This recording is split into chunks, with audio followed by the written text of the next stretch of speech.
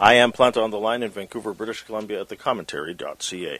A few weeks ago, late last year, I got an email from the writer known as P.W. Bridgman. He wanted to put on my radar his work as a writer in a forthcoming book to be published in 2023. He graciously invited me to coffee, and a few weeks ago, what was to be a short meeting where I could get my copy of his most recent book of poems, Idealect, signed, ended up a good, long conversation where we spoke at length on a wide variety of subjects of mutual interest: writers, writing, his time on the bench, jazz, and a lot more. It was early on in our conversation that I invited Tom to the podcast to talk, and he joins me now. That morning he also gave me a copy of his collection of fiction, The Four-Faced Liar. His two other books are Standing at an Angle to My Age, a collection of short fiction, and a book of poems, A Lamb. Three of his most recent books are available from his publisher, Ecstasis Editions. You can visit the website pwbridgman.ca for more information. Thomas S. Woods, the man sheltered by the pen name, is a graduate of the University of British Columbia with graduate and postgraduate degrees in psychology and law. He worked for 10 years in the field of child behavioral therapy, then after his law studies practiced as a barrister for 20 years, 17 of those years as a co-editor, then editor of the legal journal The Advocate. Until his retirement 4 years ago, he served as a judge for 12 years. We will talk now about his writing and more as time permits. Please welcome to the Plant Online program, P.W. Bridgman. Mr. Woods, good morning. It's a pleasure to be here. I love switching between the real name and the pen name because Correct. I think that's where our conversation will take us, to these two alter egos. Yeah. I guess it was important for you, Tom, to have that the pen name because of professional obligations. It's true. It became more important when I was a judge, but even when I was a lawyer, I wanted to keep these two aspects of my life somewhat distinguished, just so that neither of them would collide with the other in any unwelcome way. Not everybody in those circumstances would necessarily take that approach, but it felt comfortable for me, and it wasn't a terribly well kept secret. But still, maintaining a kind of formal distinction seemed to be the right thing to do, and that's how it worked. And I, of course, now I'm retired from the bench, I wouldn't have to keep this artifice of a pen name any longer, but it's too late to go back. Enough. It's who I'm known as a writer, and so I saw no real point in kind of rebranding myself again. There is actually a P.W. Bridgman. There is. What does your P.W., what does that stand for? I have no idea. This pen name was kind of plucked out of the air by me back in the early to mid-'80s. That is to say, the pre-internet area. And I just kind of conjured this out of nothing. Later to find that there was a real P.W. Bridgman who was a distinguished physicist and, in fact, a Nobel laureate.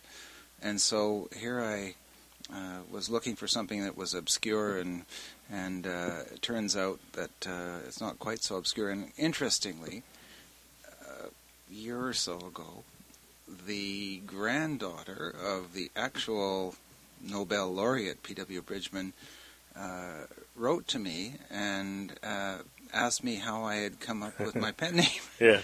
And I told her just what I've just told you. And we had a quite pleasant exchange, but it was interesting to, in a sense, meet my namesake's descendant anyway. And it hasn't, what I do doesn't present too many challenges in terms of distinguishing when my writing from being a physicist. So there's no real confusion there, but that question does come up once in a while. When you Google P.W. Bridgman, it's his photo that comes up and not yours. I don't ever want to suggest that my notoriety or my profile could be or should be anything approaching that of a Nobel prize-winning physicist. The idea that you have these two sides to yourself. You have more sides. You're more than just a writer and, say, a lawyer or a judge. But the idea that you have these two names, though, I would think that the lifestyle of each, or the work of each, would inform the other. Were there ever times where one would influence the other? I mean, just out of thin air, were your judgments better written, say? I wouldn't say so. There is a fairly sharp bifurcation of the two. But when you talk to writers and you ask them, as writers are often asked, to what extent does your life, whether your professional life or your personal life, your life experience over the decades you've been living, inform your writing? Some claim, I don't believe credibly, that they stay far away from their own life experience, and when they write a piece of fiction, it's true fiction, it's nothing to do with their own lives. I don't think you can divorce your imaginary life, which is kind of the genesis of your writing, from your life experience.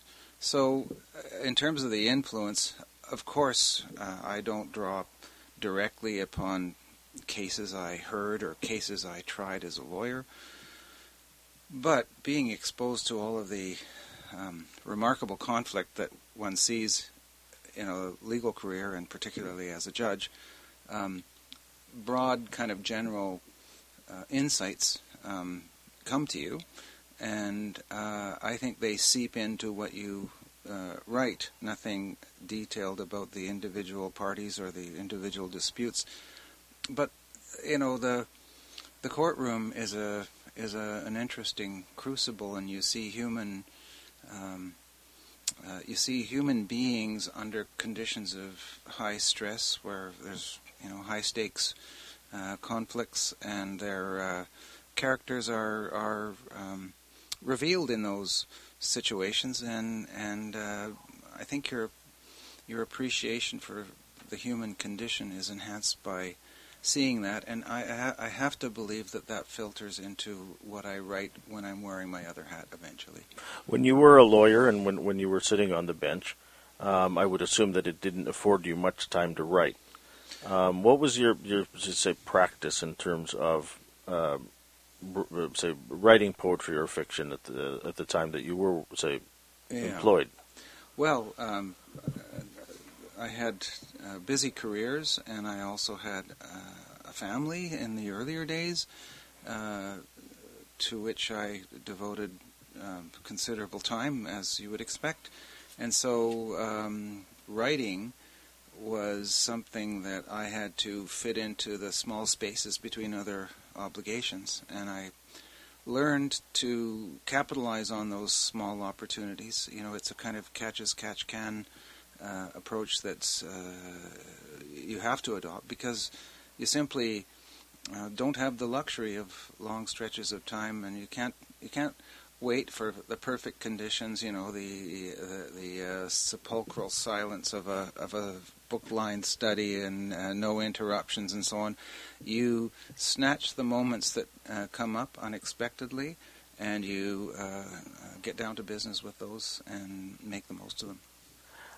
The fascinating thing about getting to know you, as we did that chat several weeks ago, and now reading your work of poetry and your work of fiction, is you seem to be someone who, if they see something they like artistically, music, I don't know about films, but let's say something that you enjoy, you respond with writing of your own, mainly poetry. Yeah. So is that a safe assumption on my part? It is.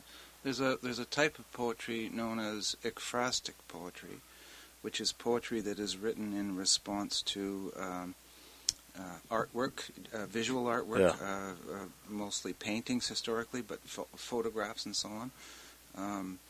The idea is that you look at a piece of artwork and you sense how you respond to that artwork, and then you write something. And so that's a quite kind of concrete example of what you're talking about, and I've written a fair bit of that kind of stuff. Yeah. It's marvelous to see how you work out how you feel about something as one reads, say, a poem or read something that you've written. Because it is of sometimes mixed feelings. It's not just, say, awe or affection even. I think, it elicits other ideas and thoughts. That's the thing about poetry that I enjoy about it is I use the time to, say, read between the lines and try to get to know what the person really thinks. Mm-hmm. Even though sometimes one poem and one part of the book may contradict another. Right. I guess we want to get to know the author a little bit. Yeah. And do you find that, writing, the act of writing for you as a writer is concealing stuff from us or sort of trying to give us hints as to what we need to know about the writer themselves? Well, that's probably happening, although it may not be happening as a matter of intent. Obviously, when I am writing a piece of fiction or a poem, and most of my poems are narrative poems, so I was a fiction writer first, and storytelling is kind of hardwired into me, and so most of the poetic writing I do has a kind of narrative arc as well. When you're doing that kind of writing, you're drawing upon your inner resources, your experience over your lifetime. You're also drawing upon whatever it was that was the trigger for the particular piece you happen to be writing. And something of yourself ends up landing on the page and staying there. Is that the product of an effort to say, I'm going to reveal to my reader some aspect of my own character or my own experience that I particularly want to leave with them? It's not a conscious process of that kind, but I think it osmotically ends up getting in there. Are there aspects of my life and experience and so forth that I would consider to be off limits and stay away from? Undoubtedly. Would I be entirely successful in keeping those things entirely out of my writing? Perhaps not. But, so then what happens when you're in front of somebody asking you questions? And it invites a question that you might not have expected or wanted to even consider. I would do my best to answer candidly. There are questions that I would deflect, but one thing about being a writer and, not just taking all your writing and putting it in a desk drawer and never putting it before anyone is that I think there's a reasonable expectation if you put your work out there for people to see. There's a reasonable expectation that if you're in some sort of public engagement like what we're doing today, for example, that you'll be forthcoming within obvious sort of common sense limits. But no, I don't feel that it would be fair or reasonable for me to decline to do my best to answer questions about what lies behind my poems or stories. No, I kind of feel I owe that to the people who have been kind enough and good enough to take some time and read what I've written.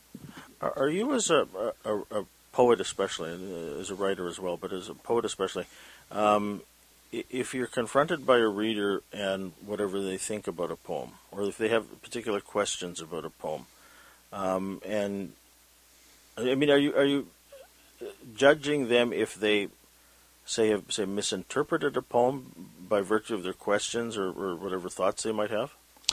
Not at all, because a writer commits to writing some ideas, some feelings, an amalgam of all of those things.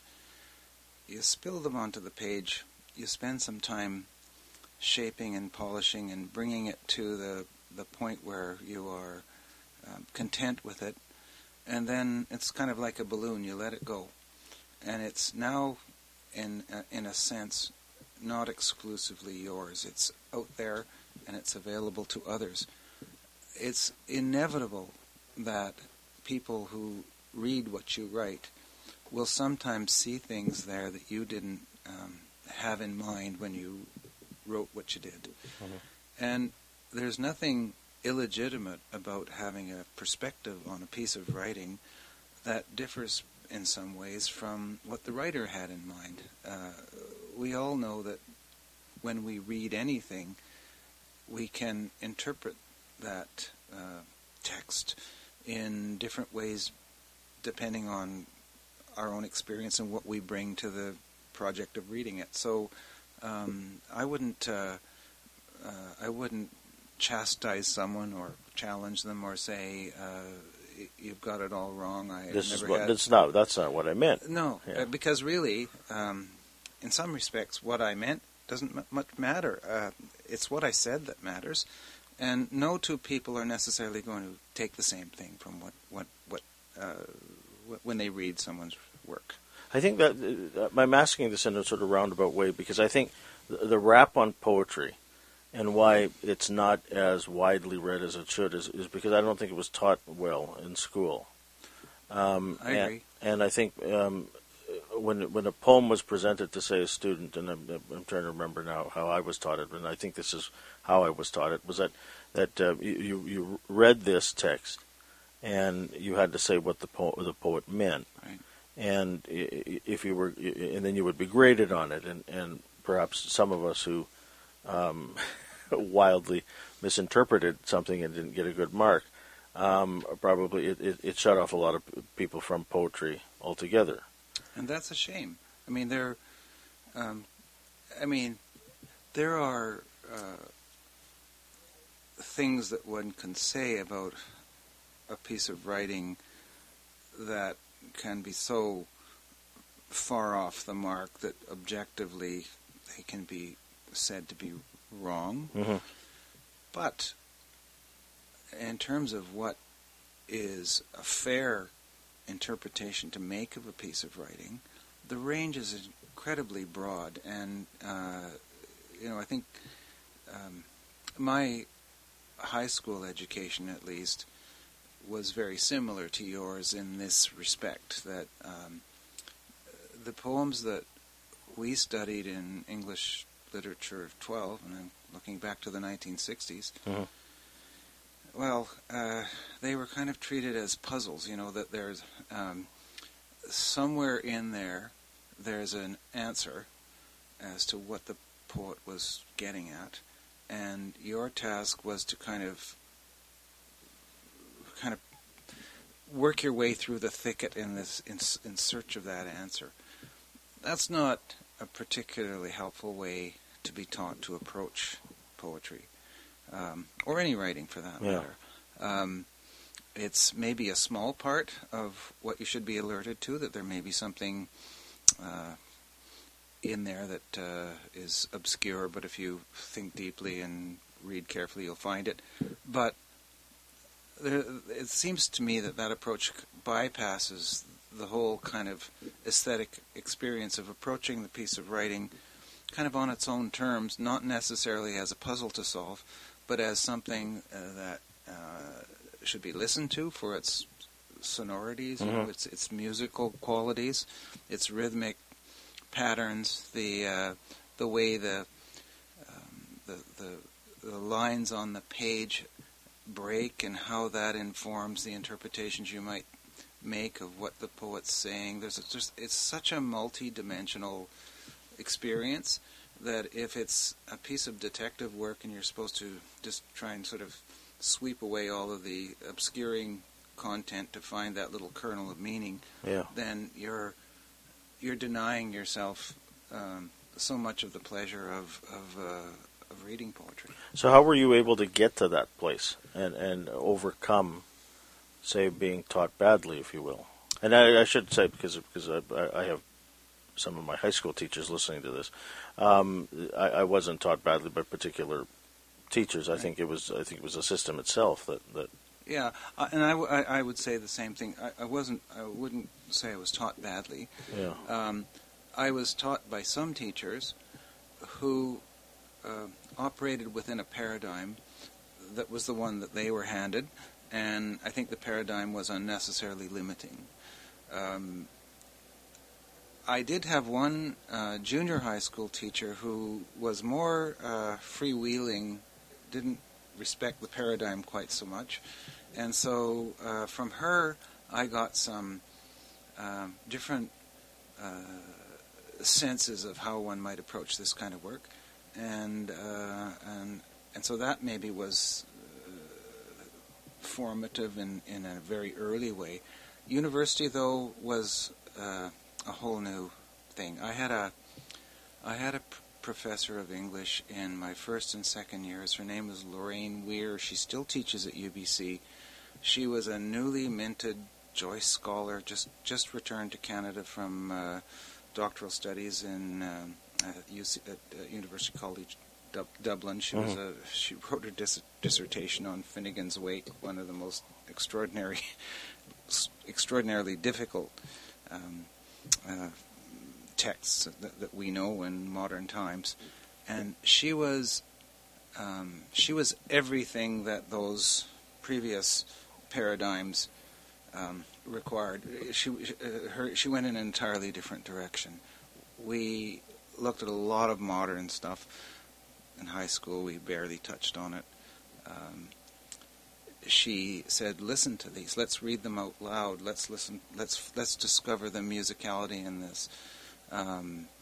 We delved into all kinds of stuff that was just not touched on in high school, and a whole vista opened up. And really, I credit Lorraine Weir with being the one who showed me and my classmates that poetry and writing generally had a lot more worth exploring and was far less hidebound and constrained than I had been shown it was before. The other thing that I think daunts people about poetry is that it's the idea that it's elitist, and I think that turns people off from reading books of poetry and even buying them. As someone who is writing, and are you concerned about how sales are doing, say, and maybe addressing the concerns that people might, the wider buying audience, if you will, that it is not elitist, or do you say fulfill that myth, if you will? Yeah. Well, there are poems that one reads that require a lot of effort. They require a lot of thought. They expect a lot of the reader. The poet has written the poetry in a way that necessitates more readings than would just a simple piece of another kind of text. And I don't think anyone should feel apologetic about that. There's lots of other fictional writing, Joyce's Ulysses, we keep coming back to him, it seems, and other writing that rewards that effort. But I do think that the more challenging and the more the writing demands of the reader, the more prone it is to being viewed as intentionally obscure and elitism has something to do with what I think the reaction can be to that kind of writing. That someone is being purposefully arcane in the way the person is writing in order to kind of make it accessible only to a tiny minority who may have a particular level of education or whatever. I don't think there are many poets who are, justly susceptible of that criticism, but perhaps there are some. I don't think there's anything wrong with writing work that takes some effort to appreciate, takes some rereading and so on. If you're just gratuitously obscure and you're trying to put yourself across as some kind of a person of such high talents that what you generate is going to bypass 90% of the reading public, then I don't think you're doing anybody a favor, including yourself. I've come to enjoy reading poetry because I've had to interview poets over the years, and I find that I do dwell on a book of poetry more than, say, I would a novel or a piece of nonfiction, because there is a lot of rereading. And the ironic thing is that there are fewer words. The books are shorter. But I marvel at the ability of the poet, and I see that through your work, to say so much with so little. Is that the rewriting that brings you to that place, say? Well, yes, writing poetry, like writing fiction, is a process that begins with a kind of unformed or not fully formed draft, and then goes through successive versions as the editing process pares it down, sometimes adds text to what was already there, until you reach that point where you think, I think this is ready to fly on its own. But yes, it's a spare, compared to writing novels, for example, it's a very spare, compact form. You are using language that is freighted with meaning, so that a comparatively small number of words might set in motion thought processes in the reader that go far beyond the four corners of what's on the page. That's part of the art, for sure. I used the word daunt earlier. Is that an actual word? Because daunt, like a daunting, like a bit forbidding. Oh my God, can I? Am I really up for this kind of thing? I think that's a. I think I asked you. I said, "What will daunt people?" And I don't think it's used in that form, is it? I'm not sure, but I certainly know. I certainly know. You knew what saying. I was. Yeah. We know that some things are daunting when we first approach them, and that makes sense. I'll have to look it up later. Yeah, but that's the thing that what's clear when I read these two most recent books of yours is that you have such a reverence and an allegiance to language. I guess you have to use words in the course of your work, whatever work you've done over the years. But as a child, I mean, I'm wondering where did that come from? Was that something that was instilled in you as a young reader, say, or? Well, certainly, my family, my parents placed a high value on education, on reading, and so I was an early reader. I got the kind of encouragement that leaves me forever grateful to spend time with books. Life was a little less complicated then.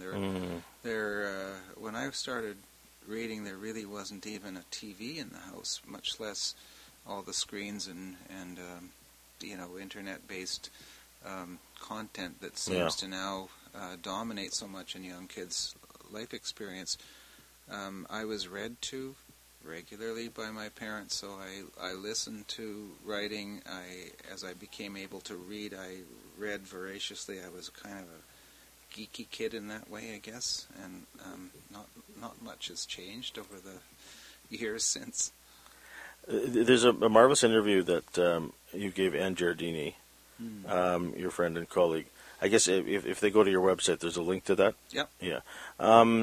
She asked you about your heritage and the draw for you to the United Kingdom, and I use that term to encapsulate England, Wales, Northern Ireland, I guess. Yeah. Scotland. Yeah. Was this something that you knew growing up, that you were from that part of the world? I knew that my ancestry had several dimensions, but all of it in the UK. Yeah. Well, all of it in the UK and Ireland. On my mother's side, there's an Irish strand in the DNA, if you will, and that aspect of my heritage became increasingly interesting to me, in part because of a reticence on the part of my mother's side of the family to talk much about it. And, if you're a young person and you discover a subject that there seems to be hesitation to you only want to discuss, go towards then it, right? that just sharpens your inquiry and makes you even more determined to find out more. I won't go into too much detail, but I will say that there's an ancestor on my mother's side who, and it's very, very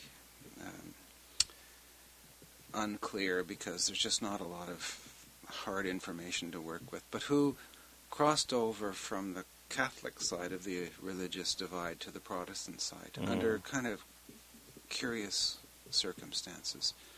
And if you know anything about Irish history and the way that religion has resonances in politics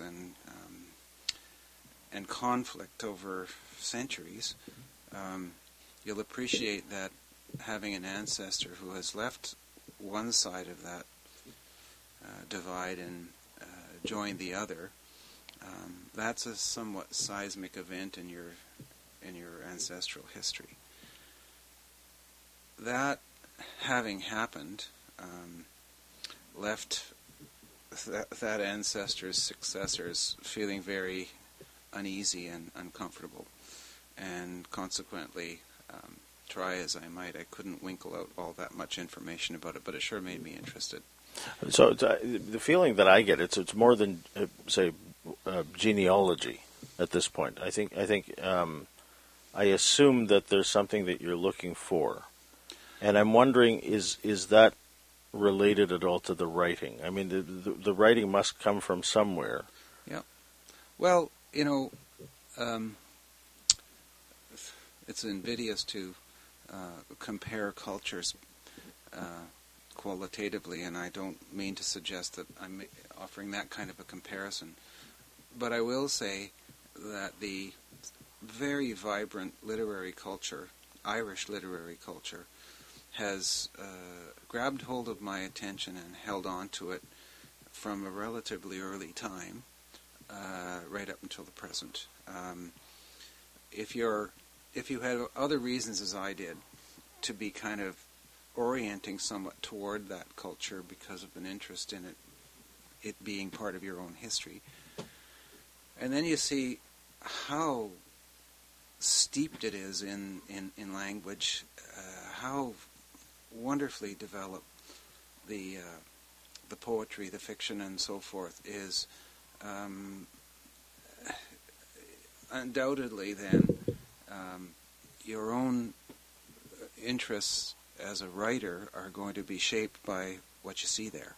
So I've got my ancestral ties to Irish culture getting me interested in the writing culture in that part of the world, and that's taken me on a journey that is continuing. I mean, I read broadly, certainly lots of Canadian writers, English, American, but more than any. But there's a disproportionate representation of Irish writing in my reading.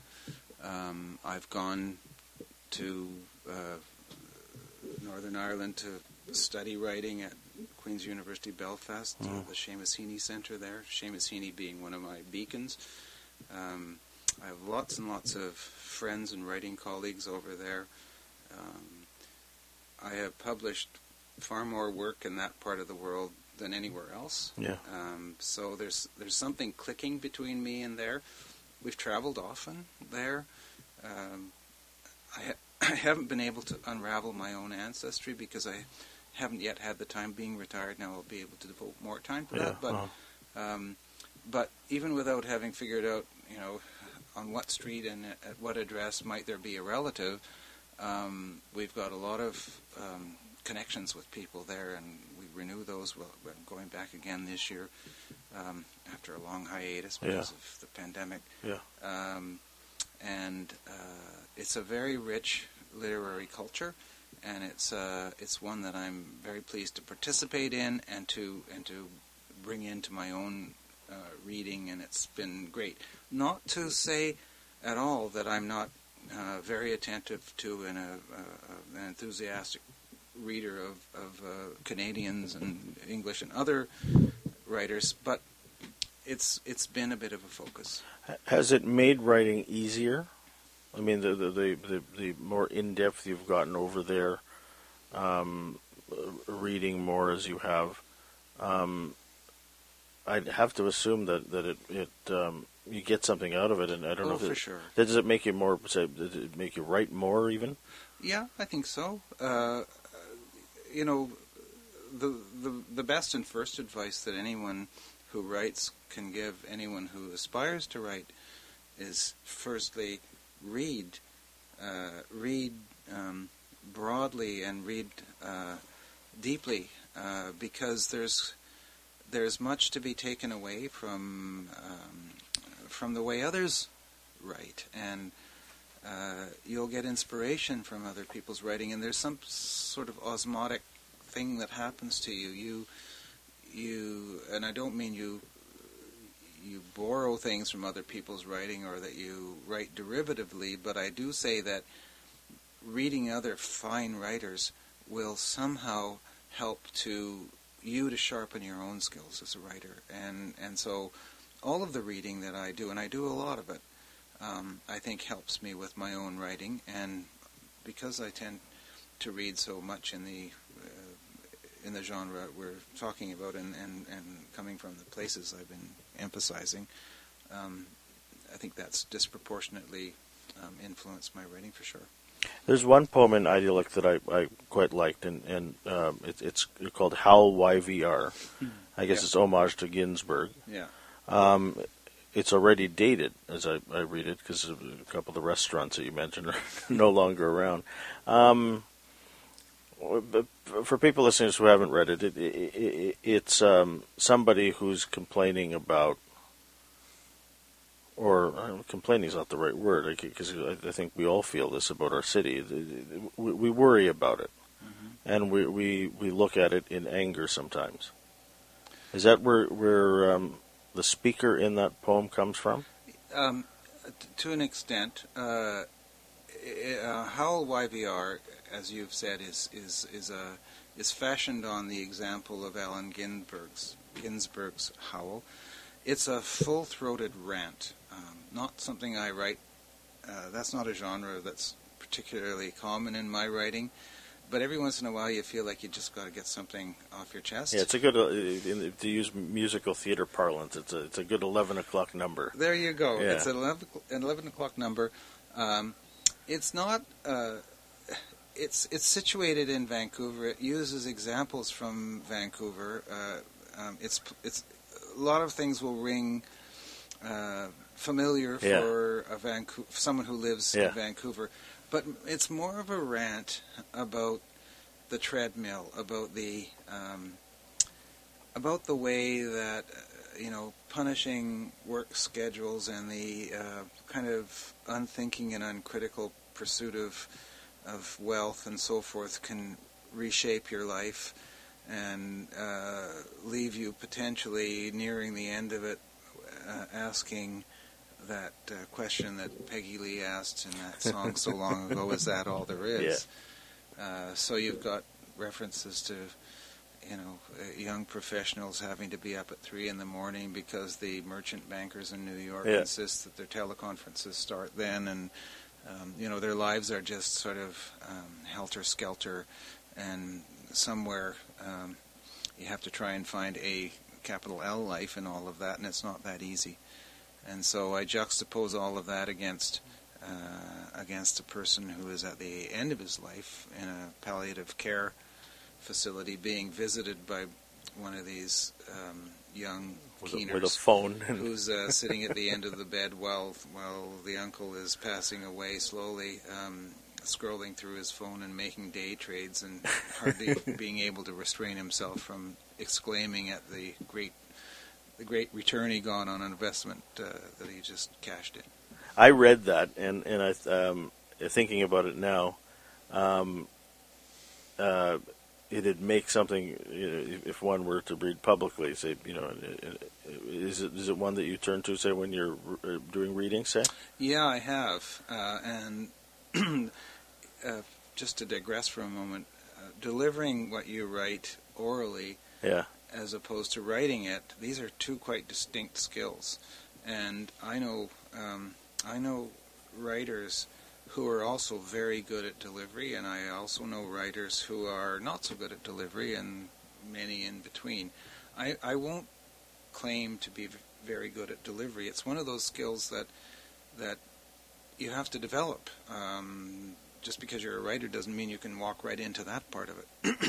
I have some good examples though, and I know, and I will probably work harder at developing delivery. But that's a poem that needs to be spoken quickly, so that to use McLuhan's phrase, the medium is the message. It has to sound like a rant.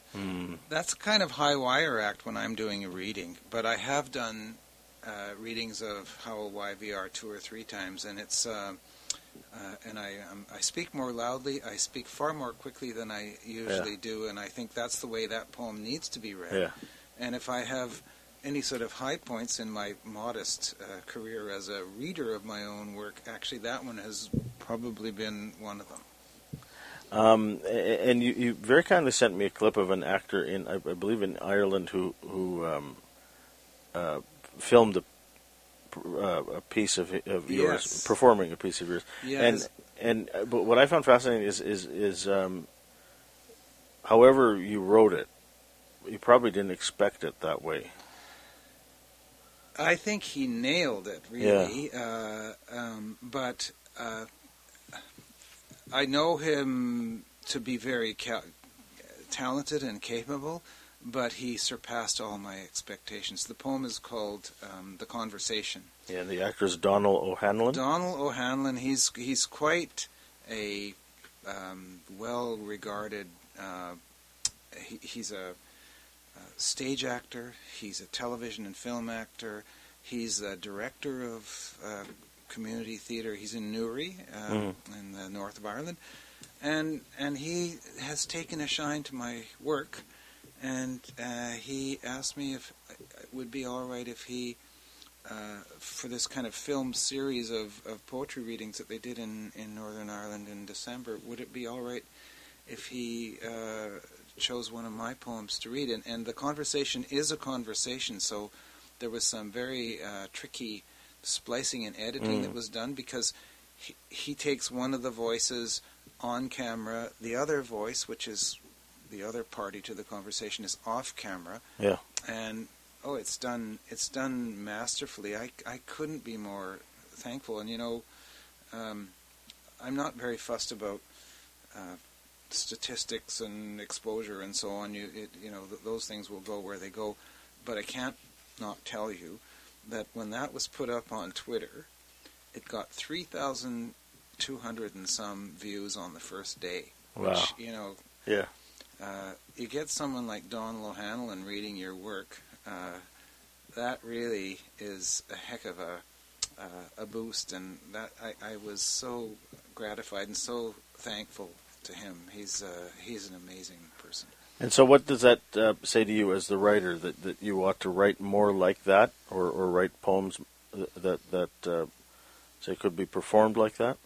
I think I'll just keep on trying to write the way I write and improve in the usual way, but I can profit from and benefit from getting some guidance and instruction from someone with the talents of a Donald O'Hanlon to help me improve my delivery. One of my writing group colleagues here, there's a circle of us who meet from time to time, is George McWhirter. Oh, yeah. Former... Poet laureate. Well, he was the poet laureate of BC, the first of Vancouver, the first one. He headed the Department of Creative Writing at UBC for several years. He's from Northern Ireland. He was a classmate of Seamus Heaney's at Queen's University back in the 60s. He's connected to that whole world that so fascinates me. George is one of those people who writes beautifully and delivers brilliantly. And so there's I try to pick up from George when we have our writers group meetings and he's reading his stuff. I'm trying to pay attention and learn what I can from him. But I think maybe what I need to do or will do is become a little bit more purposeful and maybe even try and get someone to sit down and give me some delivery lessons, because it's like acting. It's like almost anything. Somebody who's really good at it can teach you if you take the time and trouble. Tom, I've asked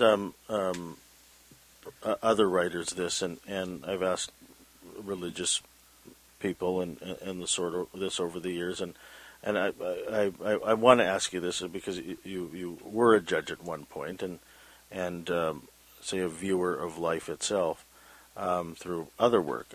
You had many years as a therapist as well, working in psychotherapy. Why do people do bad things? Well, that's a great imponderable. We are the product of our upbringing. We're the product of the genetics that shape us in a particular direction. Your genetic complement, if you will, interacts with the influences that occur during the course of your development. There are random factors, good fortune, bad fortune. You have no say in what family you're brought into. You have no say in whether or not the care you receive as a baby and a developing child is up to the standard that we would consider to be appropriate. There are just so many influences that account for the path that one's development finally follows and the choices that people make and so on, that there are myriad forces that are bearing upon individuals, and some of them positive and productive and growth promoting, and some of them the opposite. And inevitably, the outcomes for people will be as diverse as those backgrounds are. That sounds a bit like I've dodged your question, but I think that's as close as I can come with an answer. I've asked this question, I don't know, dozens of times over the last 19 years, and I don't think I'm anywhere close to an answer to that question. What I think your response to my question today suggests is that you've looked at it from a different point of view than, say, I have, where I only look at someone who's done something bad. You've actually thought about it, and I guess this is your work over the years, the variety of work, that you're able to look at what compelled someone to do that. Mm-hmm. And these are the things that I think people, when they read the newspaper, for example, don't think about. They think about the bad thing itself more than anything. And I think if we looked at it the way you have, I don't think we'd have an answer to the idea of why people do bad things. But I think just a little bit closer, maybe.